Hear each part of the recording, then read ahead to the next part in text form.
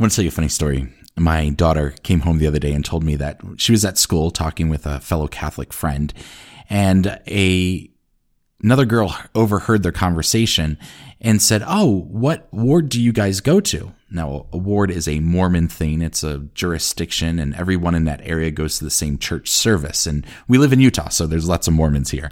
And my daughter responded, "Oh, we're not LDS," which is short for Latter-day Saints. We're actually Catholic. And the girl's eyes lit up, and she was like, "Wait, Catholic? Like, that's a thing?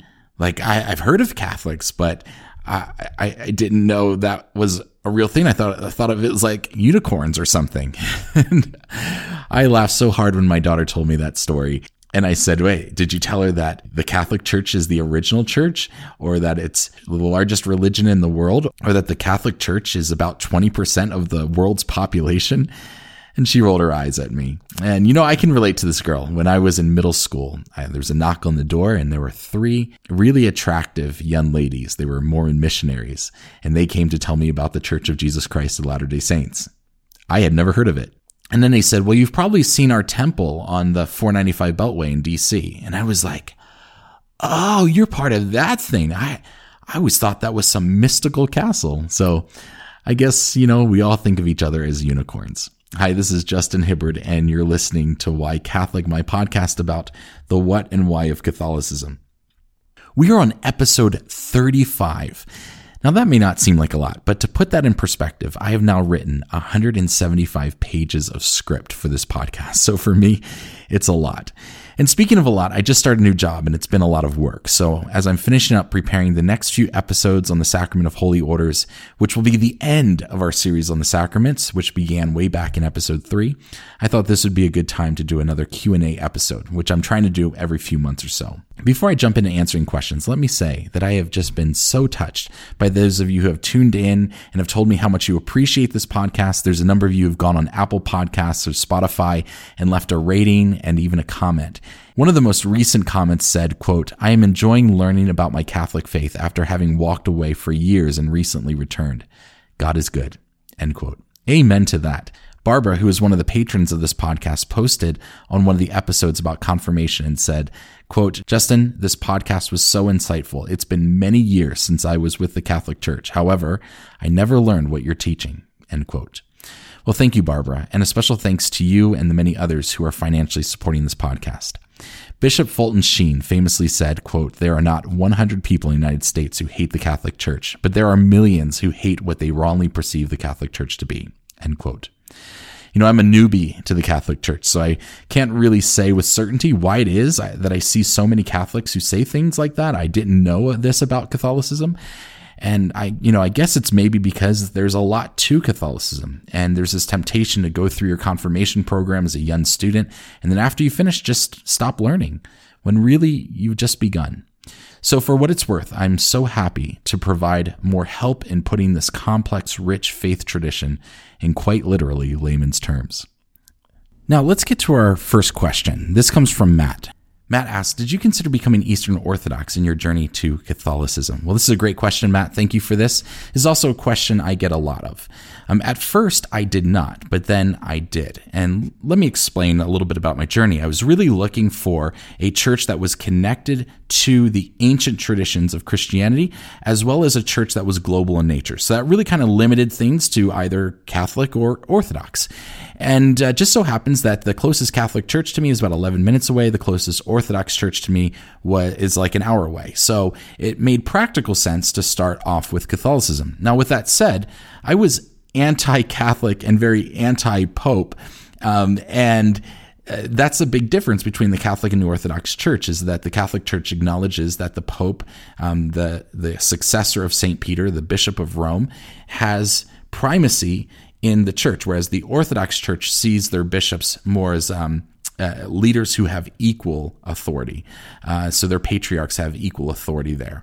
And that's a major difference. So to be honest, if there was an Eastern Orthodox church within a half hour, that's probably where I would have started and maybe even become Eastern Orthodox. But I'll explain in just a minute why I'm glad that I became Catholic.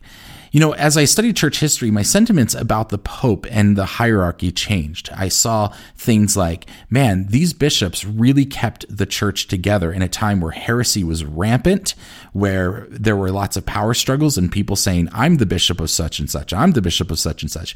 And had it not been for these bishops, had it not been for particularly the Bishop of Rome, a lot of these heresies would have flourished. But the bishops were able to keep Christianity held together with the help of the Holy Spirit in a way that I don't think Christianity would have lasted 200 years if God in his infinite wisdom didn't put this type of structure together. At the end of the day, I really came to appreciate the hierarchy of the church in a way that I hadn't before. And a lot of that came from reading the patristics, particularly Eusebius's work on church history. And, I thought, man, I was wrong about all these other Catholic doctrines. And yeah, I think I'm wrong about the Pope as well. But, it's a kind of a cop-out to say, I'm Catholic because the closest church to me is Catholic. And so I really wanted to give Eastern Orthodox a fair shake and ask, is there legitimacy to this? And should I be considering the Eastern Orthodox Church? Well, there were really three things that kept me on the path of the Catholic Church. One of them is unity. One thing I didn't realize about the Catholic Church is we always call it the Roman Catholic Church. It's kind of that is a misnomer. The Roman Catholic Church is just one faction of the Catholic Church. The Catholic Church actually has 23 other particular churches that make up the Catholic Church. The Roman Catholic Church is the Western and the largest part of the Catholic Church, but the other 23 are Eastern Catholic churches. Not Eastern Orthodox, they're Eastern Catholic churches. These are churches in the East that have come back into communion with the Catholic Church. And so I was really impressed by that. I was like, wow, so the Catholic Church continues to grow. It continues, other churches come into communion with it. And also fairly recently, in the last 20 years or so, the Catholic Church set up the Ordinariate of St. Peter, which allows for Anglican and Episcopalian churches to come into communion with the Catholic Church. So really the Catholic Church is continuing to become more unified. So when I said, hey, what church out there is seriously moving towards unity? Because I really valued unity. I was tired of going to the independent churches and having a denomination that was really only the United States. I wanted outside voices speaking into the church, people from Asia and Africa and South America and Australia and so forth. I said, there's really only one church that's seriously doing that, and that is the Catholic Church. Along those lines is that the Catholic Church has a mechanism for decision-making that the Orthodox Church doesn't. The Orthodox Church can call councils, but it's complicated because all of the patriarchs kind of have to agree on things. And really, the Catholic Church is able to make things happen, like bringing these other churches into community, because they have a hierarchy in place. And to me, that made me realize that, you know what, this hierarchy is actually a good thing. And the primacy of the Pope, I think, is a positive. But at the end of the day, I had to ask the question, well, great, maybe the primacy of the Pope is reasonable, maybe it's practical, maybe it's helpful, but is it biblical and is it true to tradition? Because that's what I'm looking for here. And as I looked into it, I just found that the evidence is overwhelming in support that the Bishop of Rome does have primacy, and that we see this apostolic succession with all of the bishops, but particularly with the Bishop of Rome. And so looking at Matthew 16, 17 through 19, where Jesus is with all his disciples, but says to Peter, you are the rock, and on this rock I'm going to build my church, and I give you the keys of the kingdom of heaven. And we see this play out in the book of Acts. We see after Jesus' ascension, Peter says, look, we need to replace Judas, and they vote on Matthias.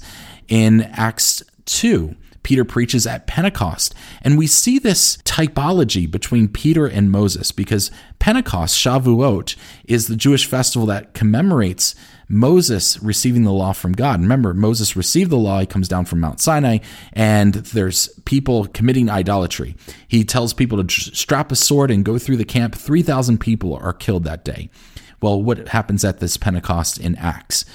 The Holy Spirit comes. People begin speaking in tongues. Peter gets up and gives a sermon, and what happens? 3,000 people are saved. So we see this primacy of Peter. And I think one really important one is in Acts 10, where Peter leads the first Gentile that we know of, Cornelius, to the Lord and defends eating with Cornelius, eating in a Gentile's home.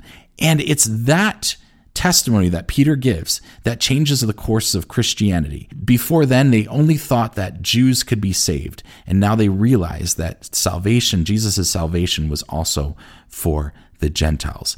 But then, we see this in Clement's letter to the Corinthians, as well as Irenaeus' work against heresies, particularly in Book 3, Chapter 3, which talks about this apostolic succession. And he specifically names out Peter, then Linus, then Anacletus or Cletus, and then Clement as the bishops of Rome. So I just found that to be compelling evidence to say this is, there is evidence that the Bishop of Rome has primacy in the church, and this is seen in Scripture as well as tradition in the patristics, and this is why I'm Catholic and not Eastern Orthodox. So thank you, Matt, for that question. The second question comes from Barbara. How do you reconcile your Catholic faith with your Sabbatarian upbringing? Well, Barbara, thank you for this question. It's a very personal question, but I hope to answer it here. So my background, for those of you who don't know, I grew up as a Seventh-day Baptist. A Seventh-day Baptist is similar to the Seventh-day Adventists, only in that they believe in keeping holy the seventh-day Sabbath, what we call Saturday. And there are a number of Sabbatarian groups out there, and this is what I grew up with. Now, there are some common objections. Cross-Protestantism, Catholicism, Anglicans, Episcopalians, Lutherans, Orthodox will all use the same objections to the seventh-day Sabbath. For one, Romans 14:5, which says one person considers one day more sacred than another considers it every day alike. Each of them should be fully convinced in their own mind. They'll also point to Colossians 2:16, where it says, "Therefore do not let anyone judge you by what you eat or drink, or with regard to a religious festival, a new moon celebration, or a Sabbath day." And they'll note that the Lord's Day is something that's introduced in Scripture. Now, as a Sabbatarian, I would do a counter argument. I would object, and I would say, well, Romans and Colossians refer to the Levitical feasts, and even the mention of Sabbath here is a high Sabbath, where the Jewish feast falls on Saturday. That's considered a high Sabbath. Paul is not talking about the regular weekly Sabbath, because the regular weekly Sabbath isn't just a Levitical feast. It's enshrined in the Ten Commandments. And regarding the Lord's Day, I would say that it's vague in Scripture. We don't see this distinction where, we see the mention of it. We see, we can defer some practices in it, but it's not negating the seventh day Sabbath as the requirement for Christians. And then something else that we would say, without really being educated on it, we would say that the Sabbath was officially changed by Constantine to coincide with the worship of the sun god. So these were some of the counter arguments that I said. I'll be honest in saying that even when I left the Seventh-day Baptist Church, which was about 20 years ago, I wrestled with the idea of the Sabbath. I didn't leave the Seventh-day Baptist Church because of the Sabbath issue. I left for other reasons. And I was always kind of trying to justify why it is that I went to church on Sunday, and I never really felt like I had a great answer until I became Catholic.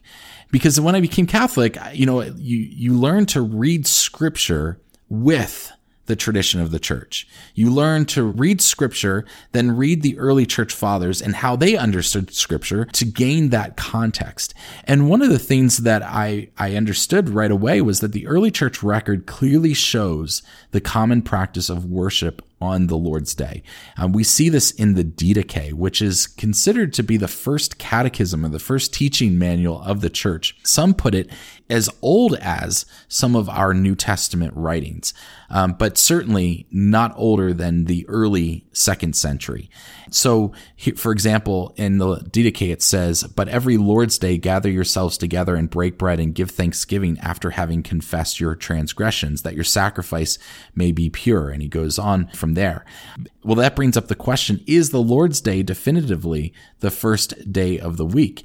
And we don't have to go very far to see that. And Justin Martyr in the middle of the 2nd century said, "And on the day called Sunday, all who live in cities or in the country gather together to one place, and the memoirs of the apostles or the writings of the prophets are read as long as time permits." And he keeps going on and says, "But Sunday is the day on which we all hold our common assembly, because it is the first day on which God, having wrought a change in the darkness and matter, made the world, and Jesus Christ, our Savior, on the same day rose from the dead." So when I read that, I was like, oh, okay, this is very clear that the Christians saw the resurrection as this so monumentous of an event that it became the center focus of worship. So you have the fasting on Fridays and then the worship on Sundays. It was like they wanted to relive the Holy Week every single week of the year. And so as part of that, having Sunday as being the day of corporate worship and Friday as a day of fasting and so on, and entering into that tradition week after week after week. And, regarding Constantine, as I understood how doctrine develops into dogma, it just became a laughable argument. It wasn't like the idea of corporate worship on Sunday was introduced at the time of Constantine at all. It was clearly what the church was doing for the 300 years leading up to Constantine. So I just think that people who say those things about Constantine and Constantine ruined the church and all of this stuff is just giving Constantine far too much credit. And when you read the record of Christianity, it's just abundantly clear. The next question comes from Ralph. How did you reconcile your Protestant beliefs with the Marian dogmas? Well, Ralph, thank you for your question.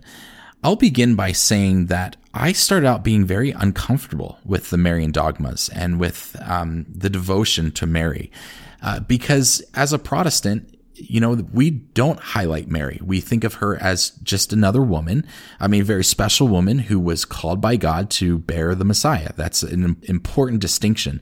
But I think that Protestants are afraid that by giving Mary more credit, giving her more devotion, giving her more of a place of honor, we're in some way taking away from the importance of Jesus.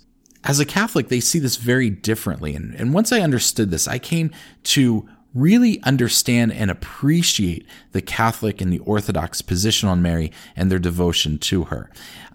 What we see is that everything that we believe about Mary comes from Jesus. And so as we amplify Mary, we're actually amplifying Jesus. And let me give you an illustration of this. So there's 4 dogmas in the Catholic Church related to Mary. These are the 4 Marian dogmas. They are that Mary is the mother of God, the Theotokos, that Mary was immaculately conceived, that Mary was a perpetual virgin, and that Mary was assumed body and soul into heaven.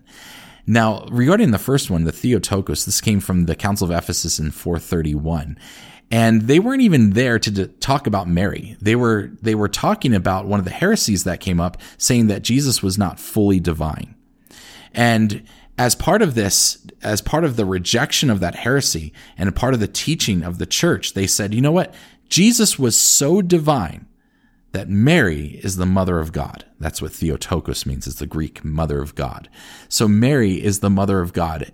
And by calling Mary the mother of God, we're actually amplifying Jesus. So all of the Marian dogmas come from a place that begins with Jesus. Who is Jesus? And therefore, who is Mary?